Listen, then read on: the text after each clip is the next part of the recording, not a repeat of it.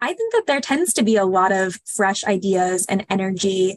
A lot of my fellow zillennials and my Gen Zers are fresh out of school, and we're really excited to be here. And so I think we can blend that with the historical context and the institutional knowledge to make real positive change happen. Hi, everybody. It's Marcy Bullock, the host of Wolfpack Career Chats, and welcome back to Season 6, Fresh from the Pack. This season, we will explore the exhilarating yet challenging path that recent graduates face. Being a human is hard, and change is hard, and you are not alone as you embrace the inevitable struggles of leaving your undergrad days behind and creating a life you love. Hi, Wolfpack Career Chats. Today, our guest is Emily Hoey. Hello, Emily. Hi, Marcy. Thank you for having me.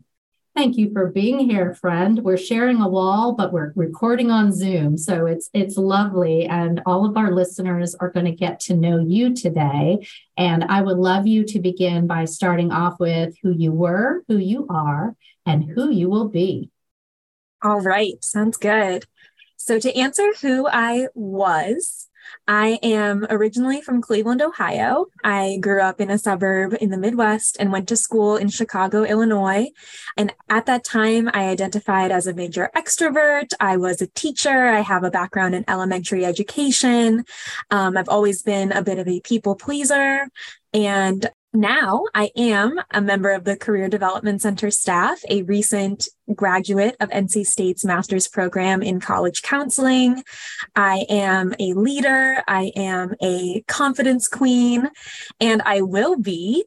That's a wonderful question, Marcy. My future me is going to be someone who has a better balance of their extroversion and introversion, has better self-care practices, I know, is someone that is going to be dedicated to growing in their competencies in both their personal and professional lives, and is a trusted teammate. I love that, Emily. It's so fun to hear you reflect on who you used to be and how you're evolving. And I can't wait to watch your journey. And we're so delighted you're one of the newest members of our team. But why I invited you on the podcast today is because we are from two different generations. Exciting because we both have different life experiences and come into the work world with a different set of things that we've had happen in our lives. And some of us have been on the planet longer than others. So I would love to hear your thoughts on being a zillennial, which I did not know what that meant. And so maybe you can tell our listeners.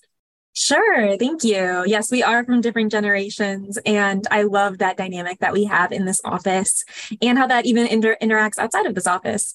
So yes, I am what I define as a zillennial, and I cannot take credit for that. I did not come up with that term. I'm sure I saw it on Instagram or TikTok at some point, but it's basically this micro generation that exists between millennials and Gen Z, both of which I'm sure most of your listeners are pretty familiar with. I was born in 1997, which, depending on who you ask, falls into either of those generations.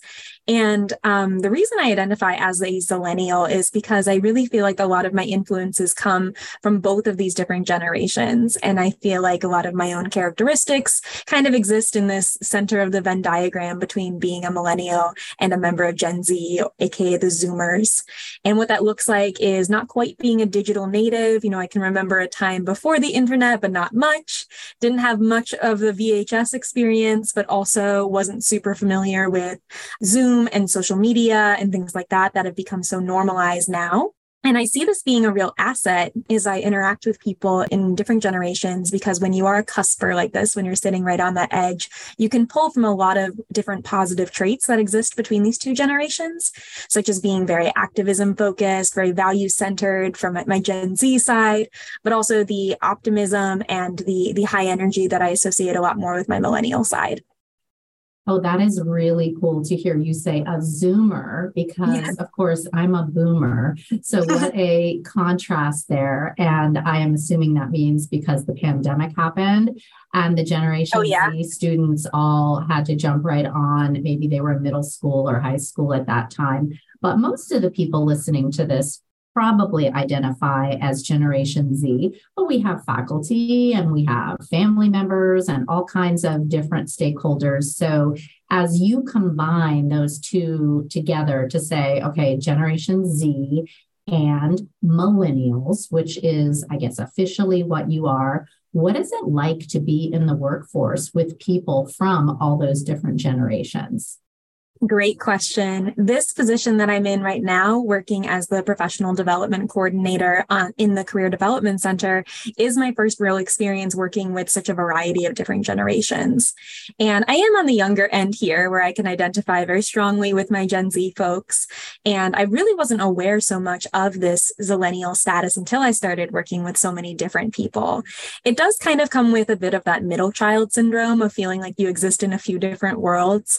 I feel a little bit more tech savvy than perhaps some of my older colleagues, but at the same time, there's a lot that I'm still learning because I'm not that digital native. But I do know how to Google a lot of things. I'm pretty good with figuring out how to solve something online.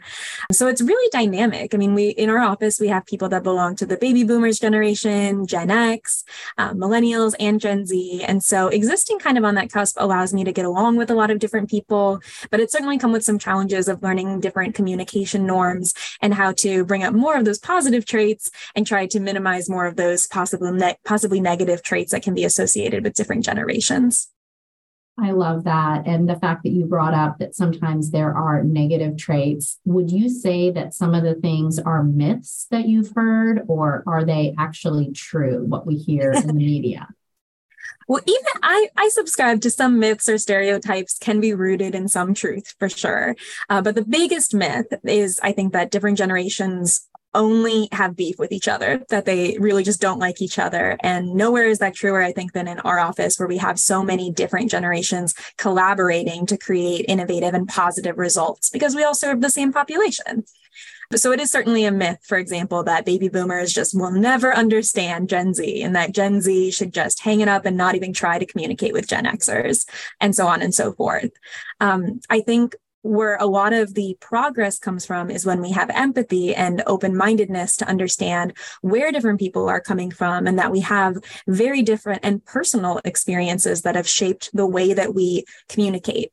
Because even between generations, there are so many intricacies of an individual's experience that is a part of that generation. For example, I'm not the only zillennial in our office. I was counting this morning, 4 of us that were born in 1997. And even among those, even though we experience similar world events at the same time, there's so many different influences that will affect the way that we communicate and get along with each other. I agree with you. Okay, so for the purposes of the rest of our conversation, I'm going to divide up the generations into, what would I say? The people that are younger, maybe under the age of 30, which could be those 2 generations, and it could be a little mix there. And then maybe the people that have more life experience. So what would you say are some of the benefits of working differently with people that have been in the workforce a lot longer and people who are newer? Absolutely. Great question, Marcy. So right now I'm 25. And so working with people who are older than me, who have more life experience than I do, has been tremendously beneficial because working in higher education, a lot of what we benefit from is institutional knowledge and historical background and context. And you only get that from being around the block a few times and really understanding not only how the university works, but who to contact for different things and best practices when it comes to managing the politics. And I think that can be generalized beyond our office to higher education as a whole, and perhaps even just the workforce right now. Politics are everywhere. And really leaning into the people who have been here, have more of that life experience, will only help people like me that are new to the workforce and are just getting started. And then on the flip side, when you asked about what the benefits are of working with those of us who are newer in the workforce, might have a little bit less life experience, I think that there tends to be a lot of fresh ideas and energy.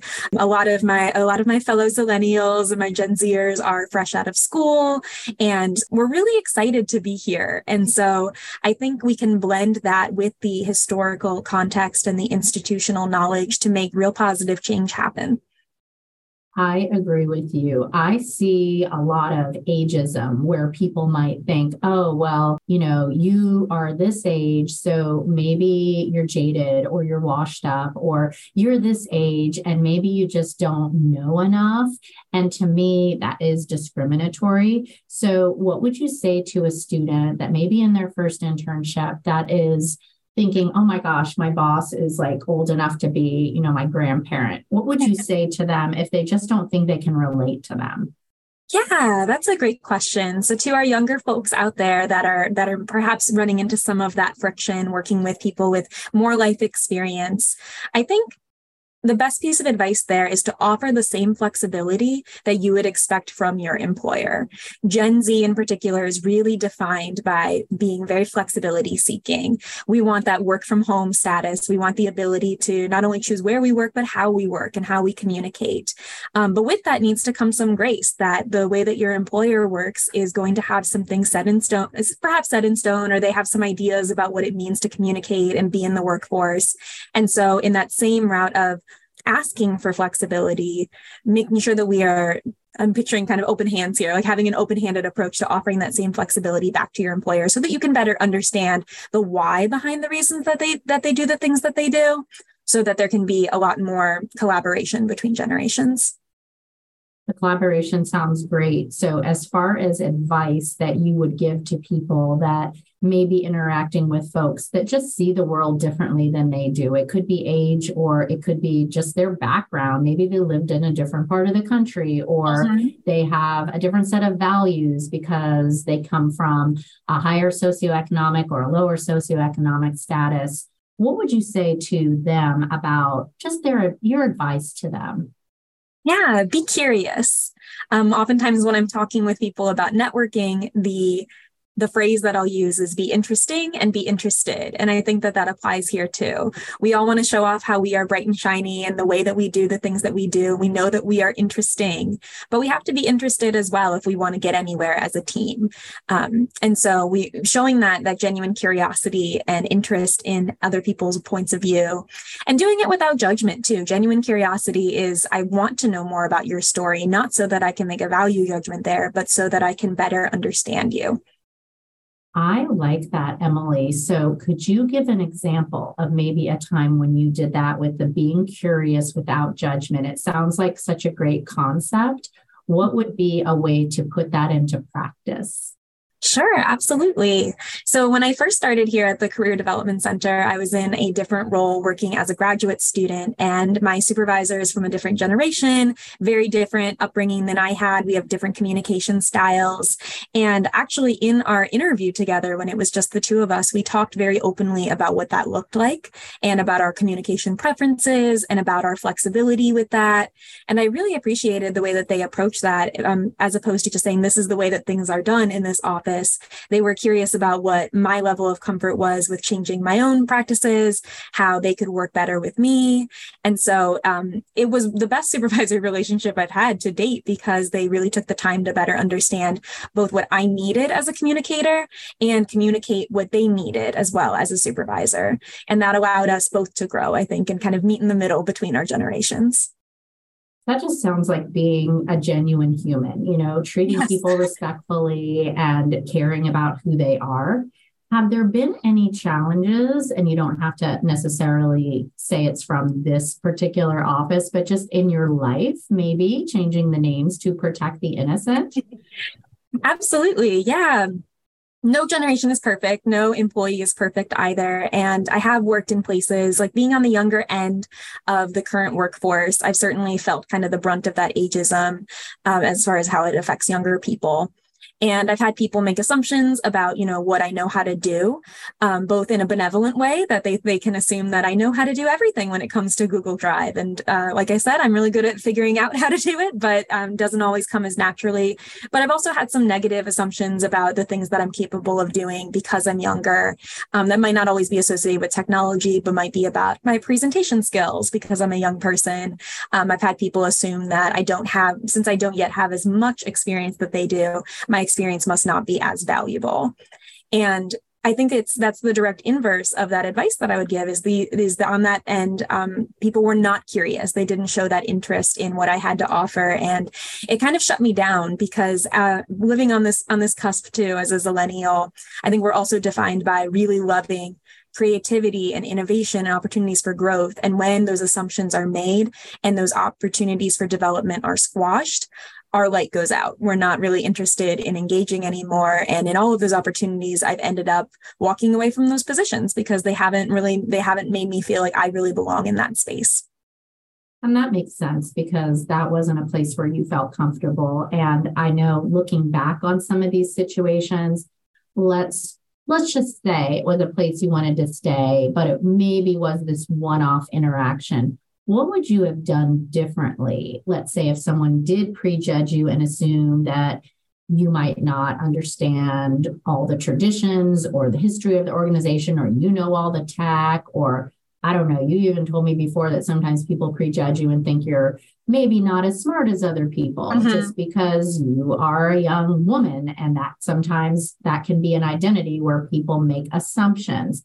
How would you tell someone to handle that? That's a tough one. There's a lot of intersectionality that you're starting to bring up too. You know, there's generational differences. There's also my racial status, my gender status. Clearly, age is there, national identity, and things like that. So how to best handle that? My go-to is always to have an open and honest conversation and seeing how you can set that up. I think most people prefer to receive feedback in a private scheduled setting. And so setting that up and kind of taking that initiative, even if you are on the lower rung of the ladder and you're setting that up with your supervisor, your boss, taking that initiative, because we know at the end of the day that good communication is where positive results come from.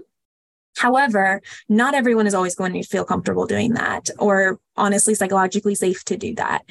And so finding other outlets too, such as beyond talking to your boss, like having allies in the workplace, I think is really important, and even allies outside of the workplace to run this by. So that you can I do this all the time with my friends too, of just I run it by them and I'm like, am I being a little weird about this? And because I'm taking this kind of personally, and by processing it out with somebody else, it can help me to develop a better case for when I do bring it into the workplace. And so ideally being able to have that awesome conversation that will lead to more positive results in the workplace with a supervisor. But if that doesn't feel like a good, safe option, finding somewhere outside of there to process. Like I said, I just graduated from my counseling program. I'm a big proponent of going to therapy and having a safe space to talk about these things. But having somebody that will show that genuine curiosity and interest in you, knows you well enough to be able to validate, or are we just having a bad day here and we're just taking things personally? Or is this something that needs to be brought up because it is affecting your safety in the workplace? That's a really great way to explain it, because sometimes, like you said, it's just, I want to walk away. This is not where I want to be. But also sometimes it might be, oh, I'm going to go to my supervisor or talk to someone in HR because this is not appropriate. And it's not just me taking something personally. And so I love that you can trust your gut on that and make different decisions. Thank you. Thank you. Yeah. What about this one is just kind of a vulnerable one, but we like to get a little juicy on the podcast. Have you ever made any mistakes that you look back and think, oh gosh, as a new professional, I wish I would have done this differently? I know I have made a million of them. No, Marcy, I've never made a mistake, especially as a new professional.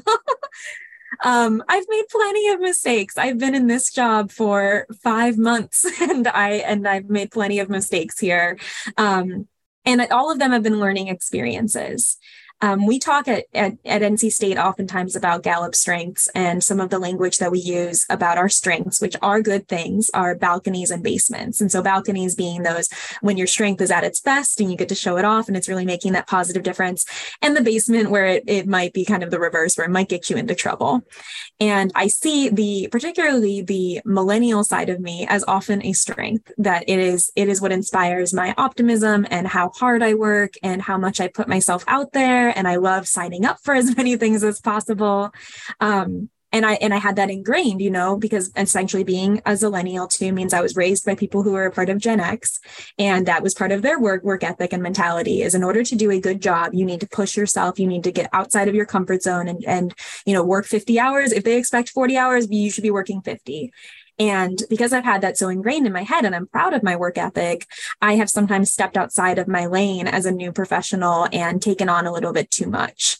And I am working still presently about kind of readjusting my expectations and acknowledging that while this is a strength that I'm really proud of, I'm hardworking, I take a lot of pride in my work.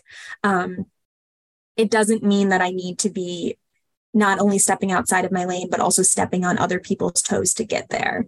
I know deep down that that's not how I want to be seen as a professional. And so I need to address the basement of that strength, which is that can mean sometimes going a little too fast, a little too soon. And it turns taking initiative into taking the spotlight from other people or taking on something that is outside of my scope of practice. And so one way that I'm learning to balance that is by having an open, honest dialogue with my own supervisor about we're focusing on depth over breadth right now, that I have it ingrained in my head that in order to do a good job, you have to be involved in as many things as possible. When in fact, I'm learning now that I'm new in the workforce that the norms now are to be really good at your thing. And then you can move on to the next thing. I'm very guilty of the shiny object syndrome of I have all these wonderful projects under my belt. I need to focus on the next thing as opposed to refining what already exists. And so having a really great conversation with my supervisor yielded that idea of we're going to focus on depth and really zeroing in on my project areas, doing a good job there, and then having a more organic growth rather than trying to leap ahead and skip some steps.